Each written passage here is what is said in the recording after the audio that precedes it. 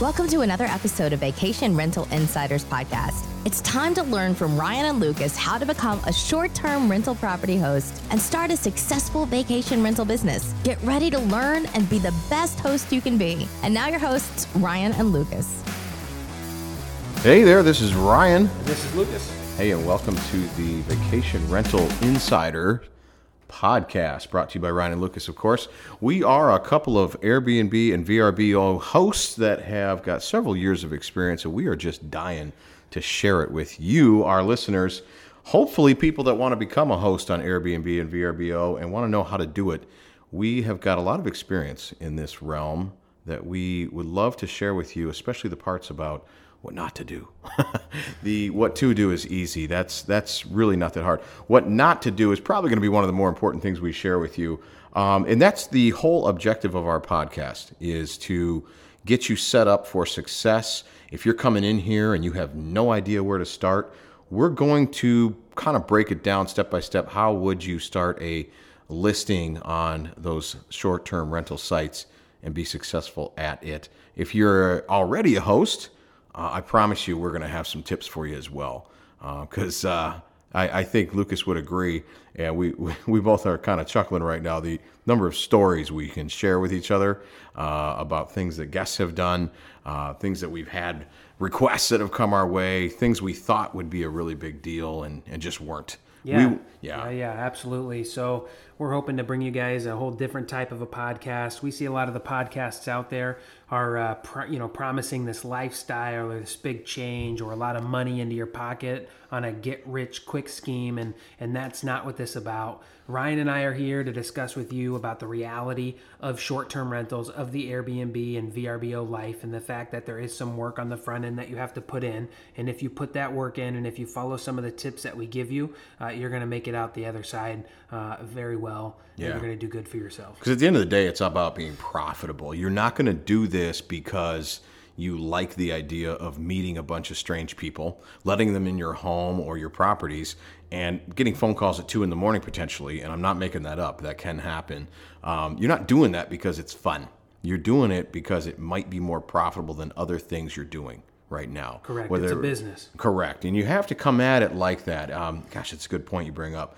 Run it like a business. You're going to be a business owner the second you open an Airbnb. And potentially, at some point, I would actually venture a guess, we're going to have a tax professional on at some point as a guest. And there's a lot of business side things to keep in mind when running this.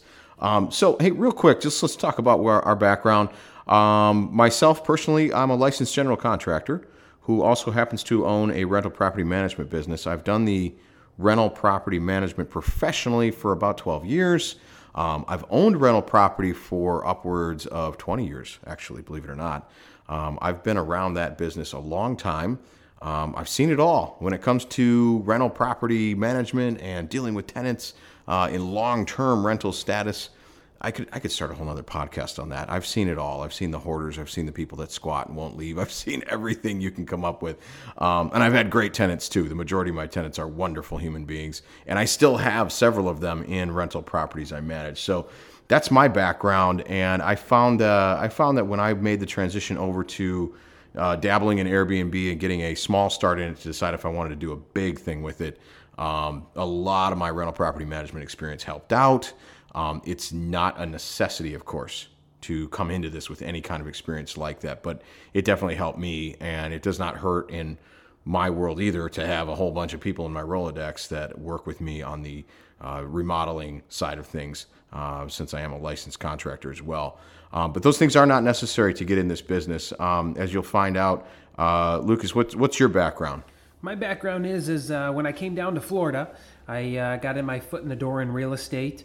And I started, doing your normal residential real estate as a beginning realtor, and I was able to get my foot in the door in management, and I had no idea that it was going to go to the short-term rental side of things, but I ended up selling a nice luxury condo to this family out of Wisconsin, and they allowed me to become their manager. I was new, just like some of you guys listening will be new. I was completely new to the game. I really had no knowledge of the industry, and I kind of just took it on my own, and I really wish that there was somebody there to give me tips and advice, somebody that I could listen to, but at the time it was kind of new, and there just really wasn't a lot of information out there. But now I manage, several properties. As of today, I just picked up another one, and they're all luxury, oceanfront, vacation rental properties that are along the coastline of Daytona Beach. They range from 2-bedroom, 3-bedroom, 4 bedrooms. I have a couple penthouses. And so that's kind of my background in short-term rentals. I've been doing it for several years now. And again, I'm looking to share that information with you guys that I know. And I know Ryan and I, combined, we have a lot of experience in various different types of short-term rental housing situations. And again, we just want to bring that knowledge to you guys and hope it helps. Yeah, absolutely. And I should mention too that the variety of properties I manage and own as well. There is everything from single bedrooms, which is kind of where I got my start. I wasn't sure, I wanted to dip my toe in the water, and the best way to do that was to rent a room across the hall in my own house. I just thought, well, shoot, let's take a look at this. Let's see how it works. And it went so well, I started branching out into other properties I owned. And then I eventually started sharing the program with some of the rental properties that I managed professionally for other investment owners. And we came up with a way to operate it inside of their buildings as well. And it just has been great since then. So the funny thing about Lucas and I is we've known each other for several years now. And when we got into the Airbnb business, we actually weren't really aware that the other person was doing it. I knew that he was down here in the real estate business. He knew I was running a rental property management business. And it was almost one of these weird things where, we both knew that we wanted to get started in it, but we didn't really tell anyone. Like, I literally was not going around telling anybody. You wanted to make sure it was successful before you go off telling people that you did something, because they turn around and they go, "You did what?" Well, everybody loves failure, right? Yeah, I mean, if you want to see all your friends rally to your defense, tell them all you're going to do something, conquer the world, and then fail at it, and they'll all come tell you how sorry they are about it. But the reality is they're reveling in your failure. Yes. Yep. It's just the sick, sad truth about the world. Truth. So Lucas and I took the same approach. We secretly started our Airbnb businesses on a small scale, tried to see how it would go, and we started struggling on our own and started figuring things out on our own. And then one day, about 6 months after we got going, and oddly enough, we started within... what was it, like 2 months of each other? We started. We discovered that the both of us were running Airbnb portfolios, and ever since then it's been game over. We've been on the phone with each other. Some weeks it seems like daily.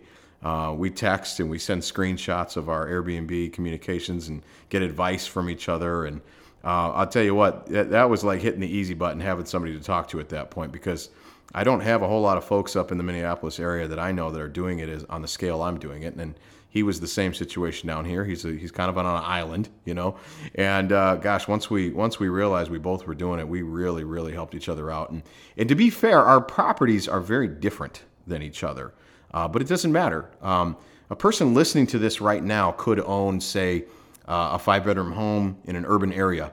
It's not on a beach. It's not on a lakeshore. It's not in a mountain. It's not going to be a ski resort type getaway. Your house will have a spot on Airbnb. I promise you. Every property does. Yep, there will be a niche for your property. Right, precisely. So you're going to find that there are business travelers and vacation travelers. Now, I know that the podcast is titled Vacation Rental Insiders. Okay, that's great. There is a segment of the population that travels for business, and they need to be near downtown centers of metropolitan areas. Your home could have a spot in there. And quite frankly, there's people that travel just simply to see family, and everyone's got family somewhere. So, your homes will find a niche to fit in. So back to Lucas and I, that's our backstory about how we got into it. And then, again, we've known each other for several years. So it's kind of funny. We actually met because, I dated your sister, didn't I? Yeah, you did. Yeah, I did. So that was fun for a while. But yeah, Lucas and I got acquainted that way. So we've actually spent several Thanksgivings and Easters and Christmases together. And we at one point in time believed we would be family. That didn't quite work out. No, it sure didn't. Sorry about that, darling. I don't think she's listening. Probably not. If she is, my apologies. But anyway, I gained a friend out of the deal, so that's good.